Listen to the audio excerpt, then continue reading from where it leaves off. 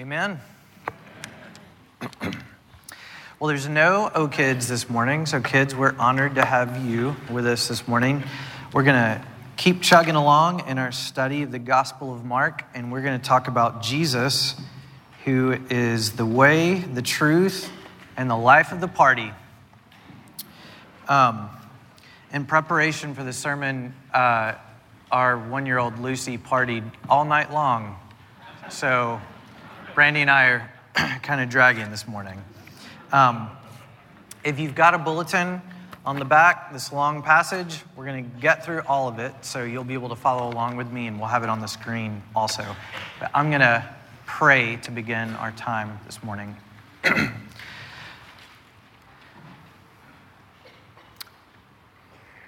Holy God, you are Lord of all creation, and we need you.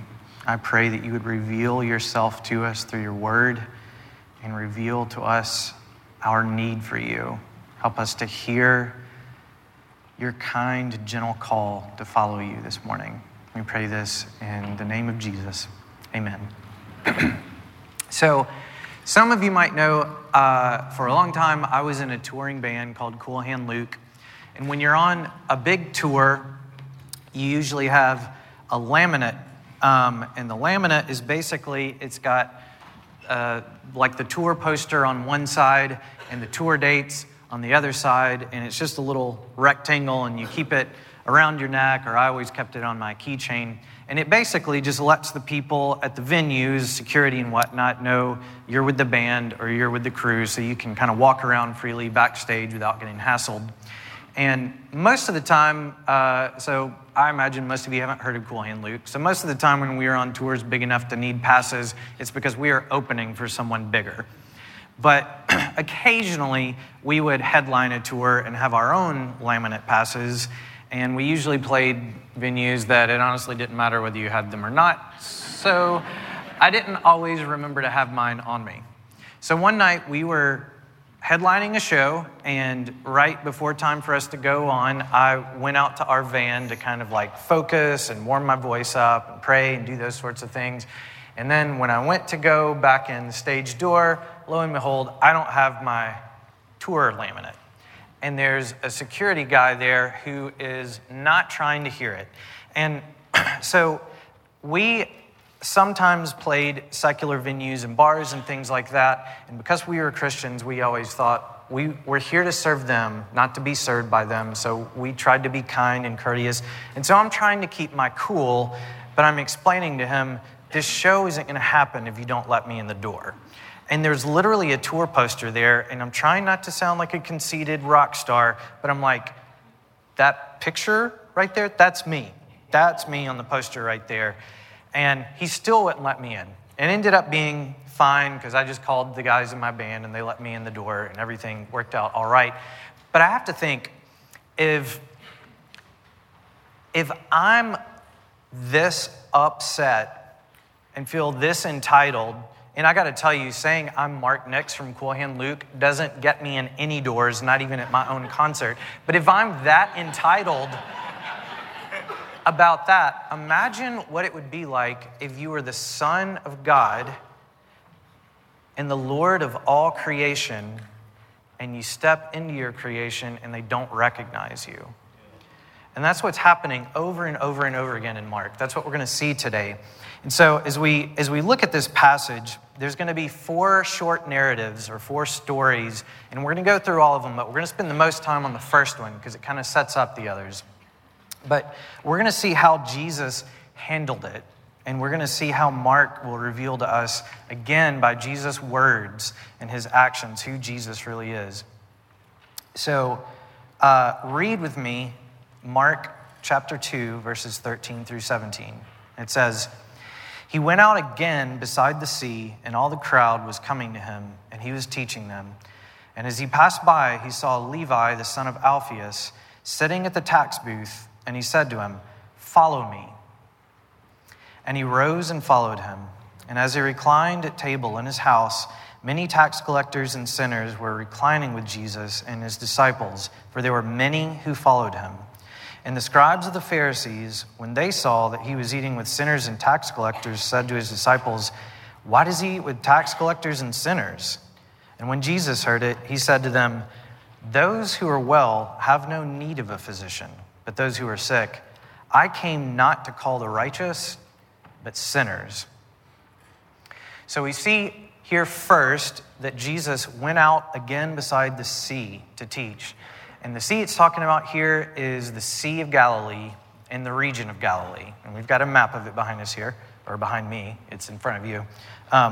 So if you look on the northwest kind of side of the Sea of Galilee is Capernaum. And that was Jesus' sort of home base where he probably had a house and there was a synagogue there. And if you keep hearing that word synagogue and you're not sure what it means, basically they're like 60 or 70 miles from the temple in Jerusalem. So since everyone couldn't go to the temple all of the time, most Jewish communities would have a local synagogue where there would be scrolls and there would be teachers and things like that. So the big one was in Capernaum. And last week, Joe preached on Jesus healing a leper. And even though Jesus told the leper not to tell anyone, the leper told lots of people. And I think if you get healed by the Son of God, you can't help but go tell people, right? But because he told people, in Mark 1:45, it says Jesus could no longer openly enter a town, but was out in desolate places. So today, rather than teaching in the synagogue in Capernaum, Jesus is out by the sea. And it says, as he passed by, he saw Levi, the son of Alphaeus, sitting at the tax booth. Now, I learned all kinds of fascinating things about Levi, and I want to tell them all, but I don't have time. But I'm going to tell you this one cool little tidbit. In the Gospel of Matthew, Matthew tells this same story. But instead of calling the tax collector Levi, Matthew calls the tax collector Matthew. So a lot of Bible scholars believe that Levi and Matthew are actually the same person. And if that's the case, it probably would have been that Levi was his birth name, but he took on Matthew as a Christian name once he became an apostle of Jesus, kind of like Simon became Peter. And if you think about it, it would kind of make sense if this was Matthew, because Mark has just told us how Peter, Andrew, James, and John, four of the apostles, became disciples of Jesus. And now he's telling us how this guy Levi becomes a disciple of Jesus. So we can't know for sure, but it might be Matthew, the apostle.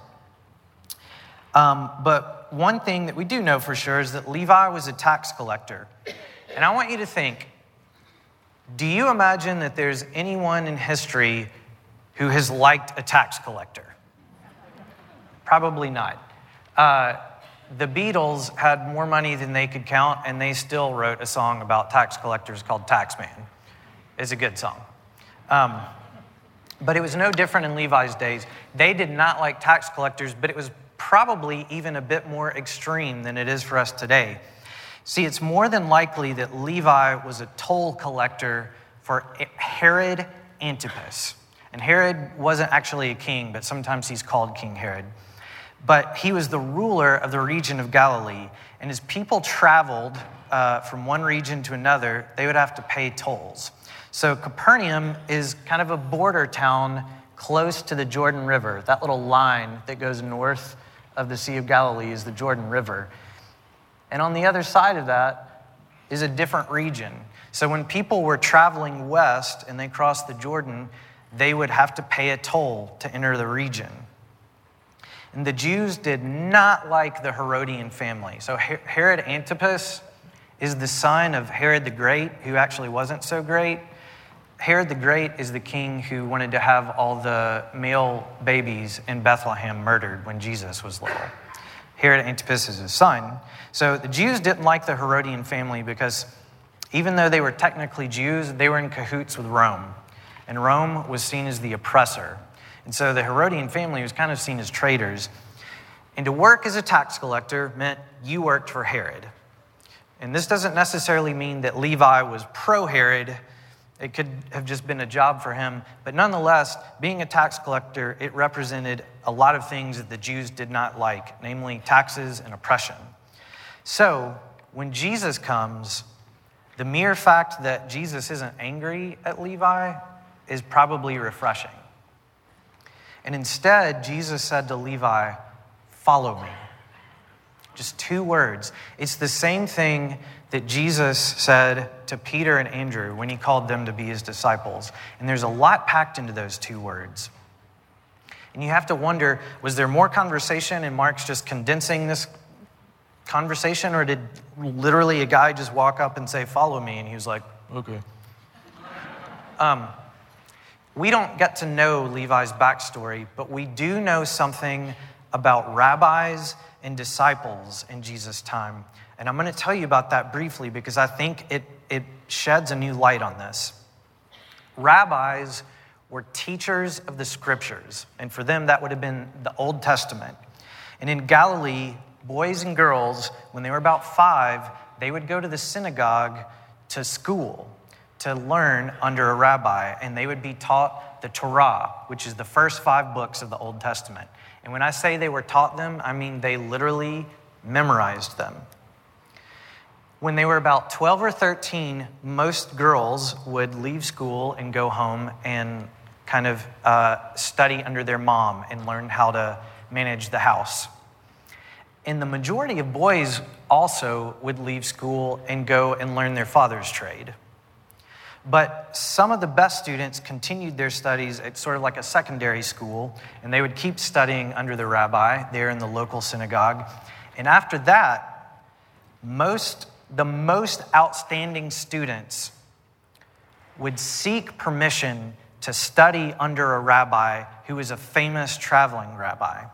And that would usually mean they would have to leave home to travel with him. If you followed a rabbi, followers of a rabbi were called Talmidim in Hebrew, but the word that we know it as is disciples. And it was said that disciples would follow in the dust of the rabbi. And what that means is the disciples would follow the rabbi so closely that as he walked and he kicked the dust up, it would go on the disciples. So parents would seek out the best rabbi for their children, much like parents seek out a good school for us, but most were rejected. Only a few got to actually be disciples. And when a student would ask to be a disciple, the request would be, "Rabbi, may I follow you?" And if the rabbi found him acceptable, the reply would be, "Come, follow me." Do you see the significance?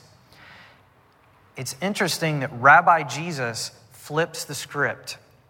In John 15:16, Jesus says to his disciples, "You did not choose me, but I chose you." So it was very significant when a traveling rabbi who's gaining fame walks up to Levi and says, "Follow me." And then in verse 14, we read that indeed Levi rose and followed him. And it seems that just like Peter and Andrew left their boats behind and their old life behind, Levi left it all to follow Jesus also. And this morning, Rabbi Jesus may be calling to you too. And I want you to think about how you would answer him.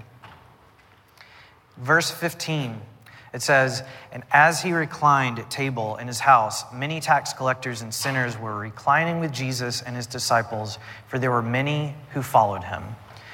Now, the Greek here literally says his house. And it doesn't specify whether that means Levi's house or Jesus' house. And my guess is as you're reading this, you imagined it being one or the other.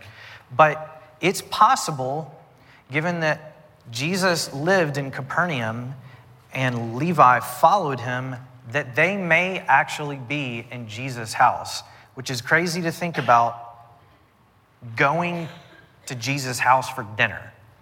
Isn't that a weird thought?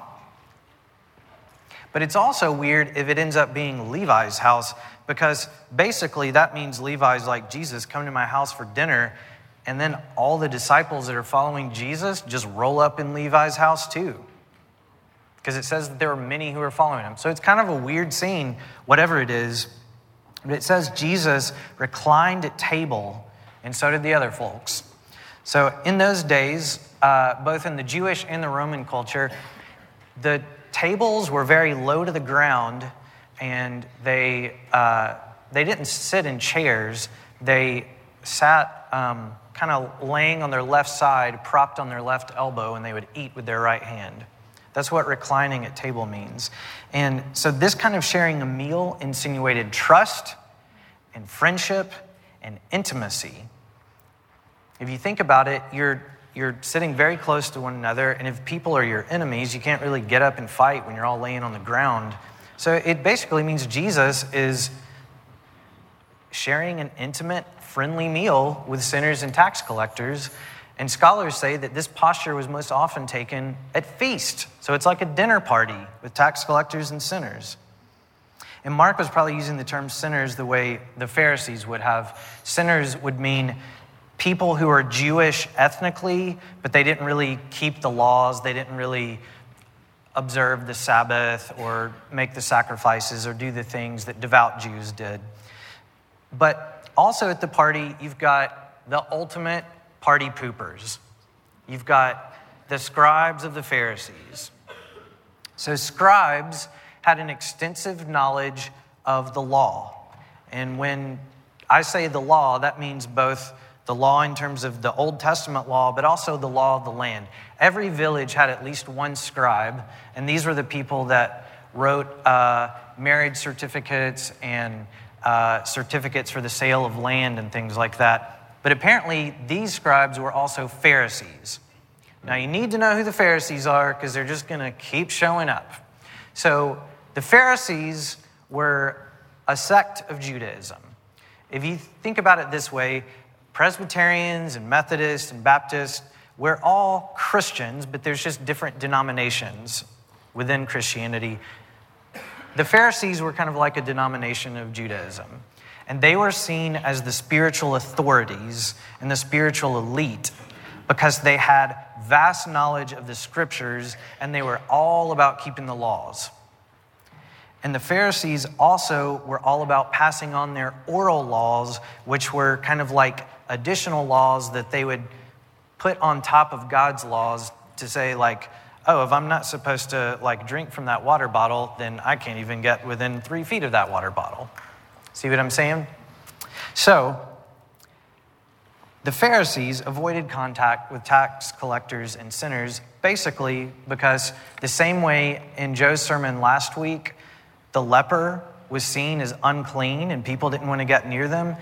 They saw tax collectors and sinners as spiritually unclean, and they basically thought they were better than them, so they didn't want to party with them. And listen to what they say in verse 16 and 17.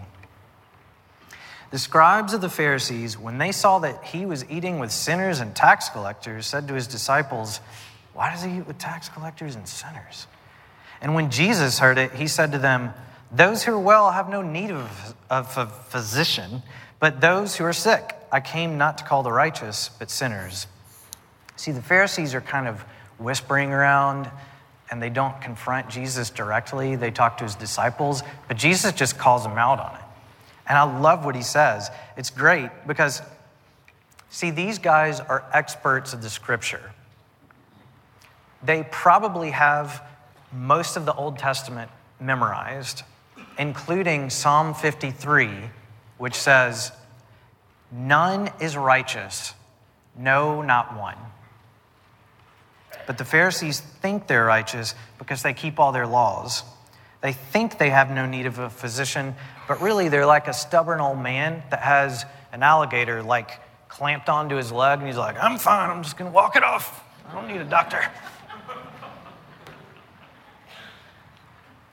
But what's more significant is not what this passage tells us about the Pharisees, it's what it tells us about Jesus.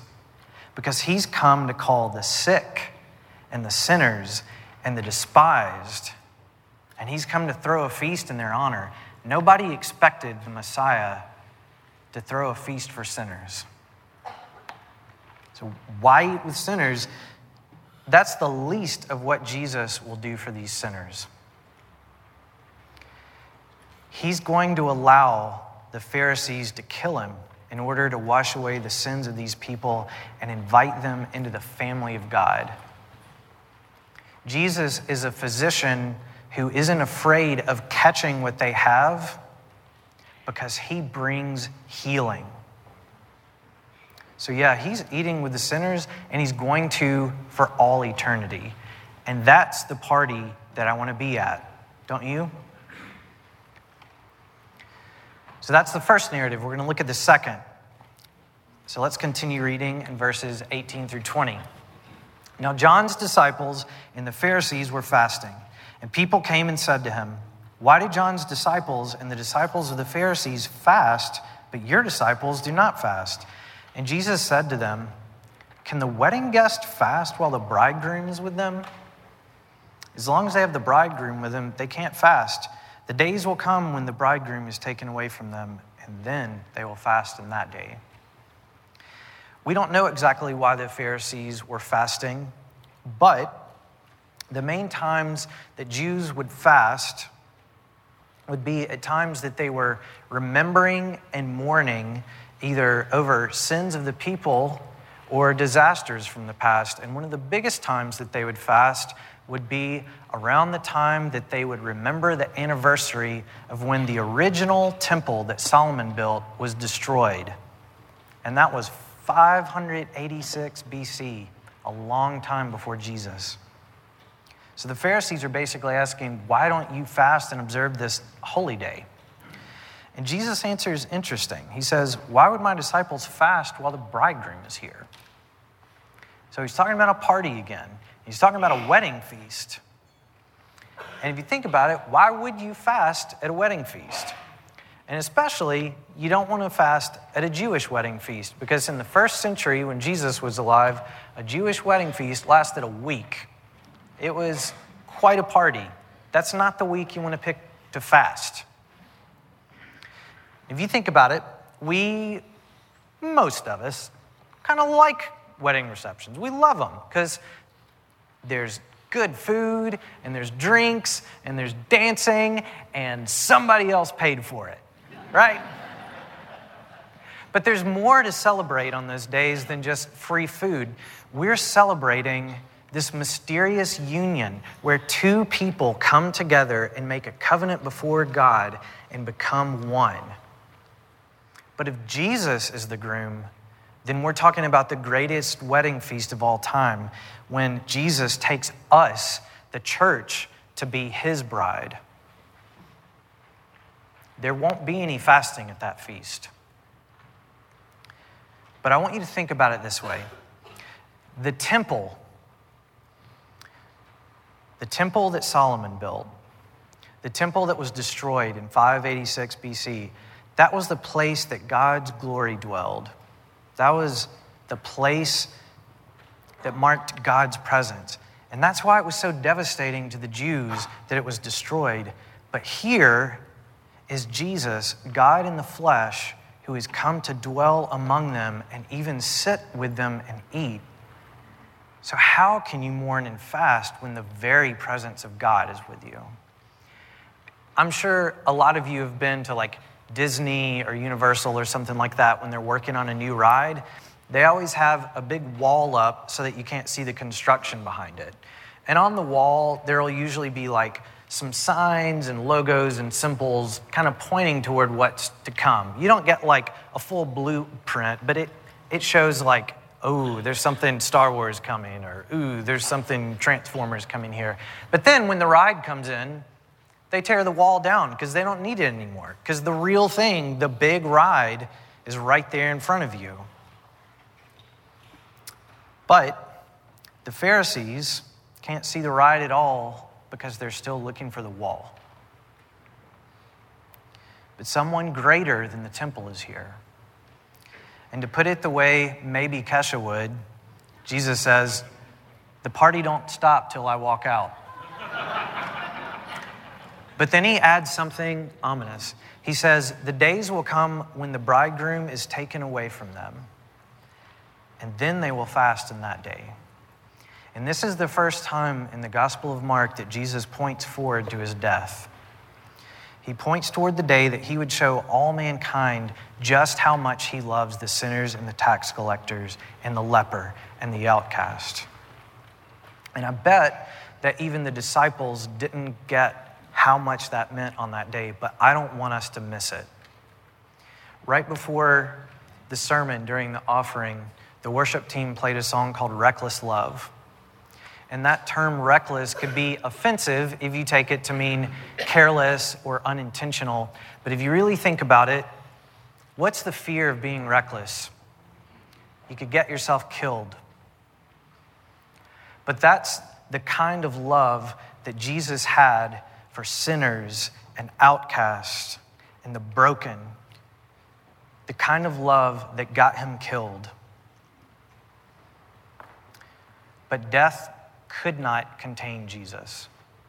And the temple could not contain Jesus.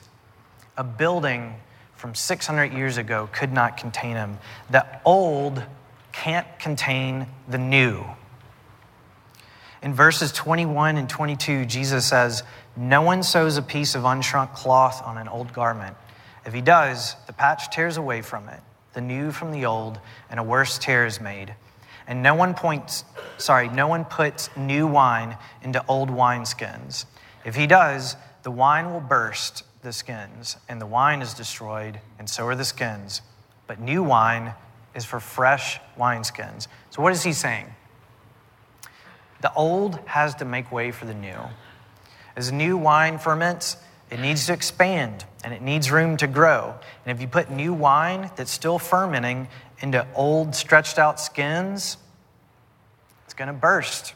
And Jesus' point is this: it's not a time to cling to old traditions. It's a time to get on board with the new thing that God is doing right in your midst. If you're only looking behind, you'll miss what's ahead. And in their case, it was the very Son of God. So, grown-ups in the audience, I want you to think, if you grew up in the church, think what church was like. Think how much it's changed. Church culture has changed. Church buildings have changed. The way we dress has changed. The songs that we sing has changed. Even the way that we read the lyrics for the songs has changed. But what hasn't changed is that God has been moving in it all along. And the church has always been the bride of Christ. The Apostle Paul warns us in Colossians 2:8, "See to it that no one takes you captive through hollow and deceptive philosophy, which depends on human tradition and the elemental spiritual forces of this world rather than on Christ."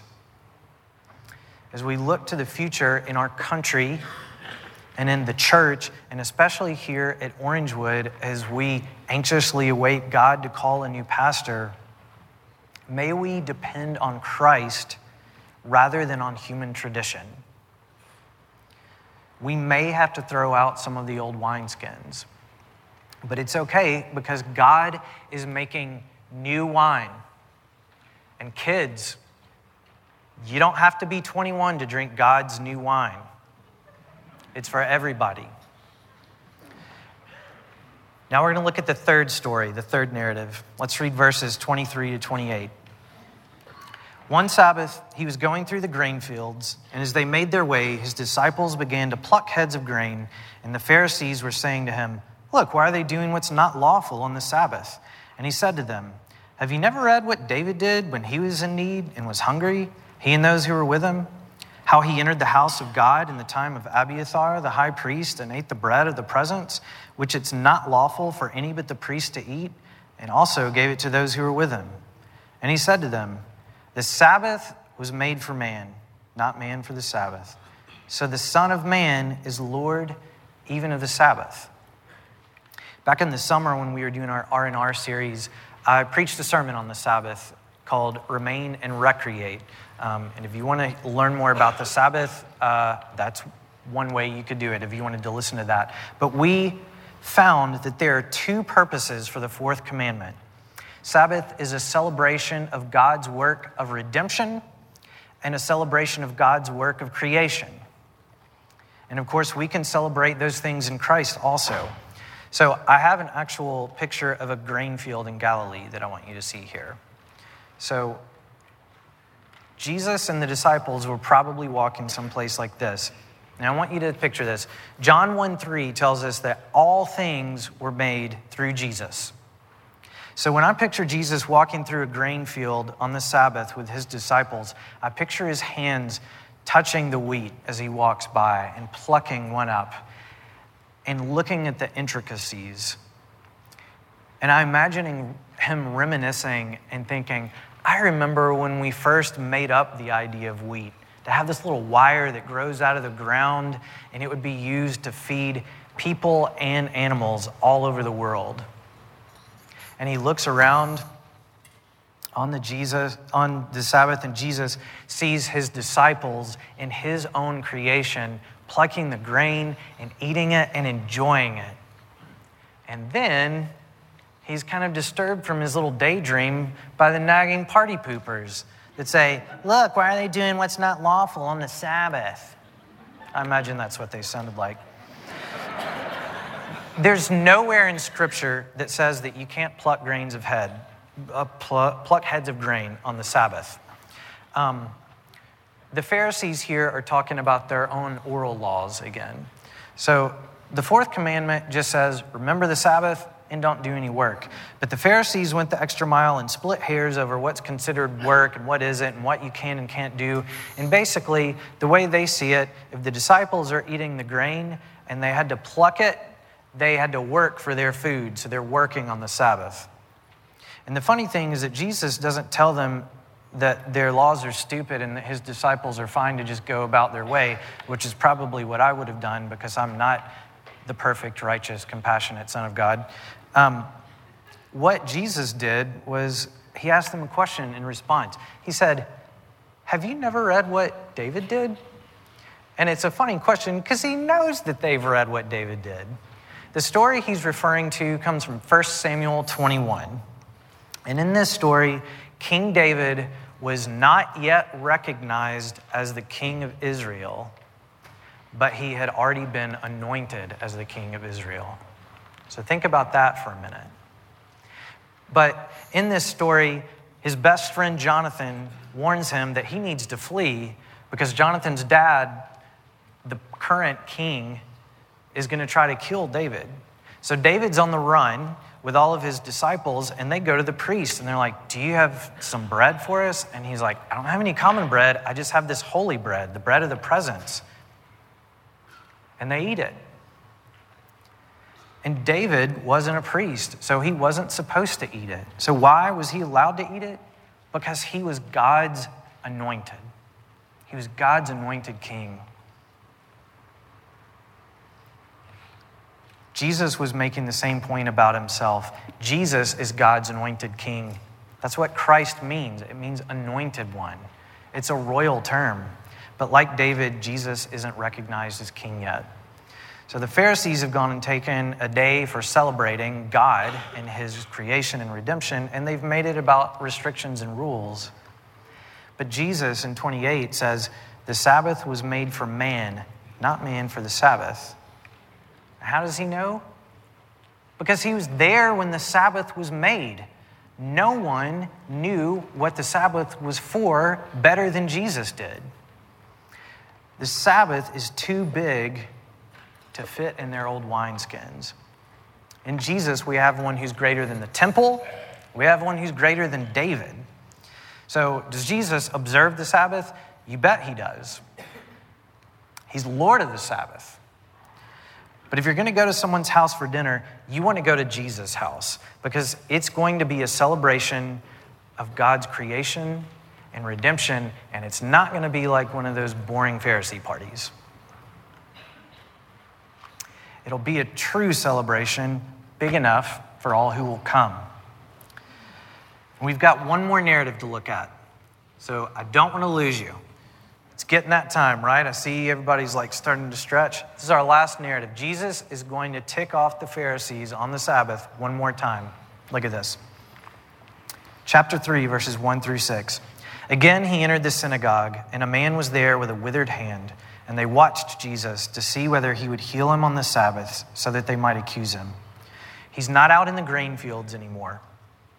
He's back in the synagogue in the big city of Capernaum, and the Pharisees are there. And the Pharisees, who are seen as the spiritual authorities, are wanting Jesus to mess up. In verse 3, it says, Jesus said to the man with the withered hand, "Come here." And he said to them, "Is it lawful on the Sabbath to do good or to do harm, to save life or to kill?" Now he poses a question to the nagging party poopers. They haven't quit nagging him this whole time, but now that he asked them a question, they're silent. In James 4:17, it says, "Whoever knows the right thing to do and fails to do it, for him it is sin." I want you to think about that. If you know the right thing to do and you don't do it, it's sin. So is it lawful on the Sabbath to do good? It is. And to fail to do good on the Sabbath would be a sin.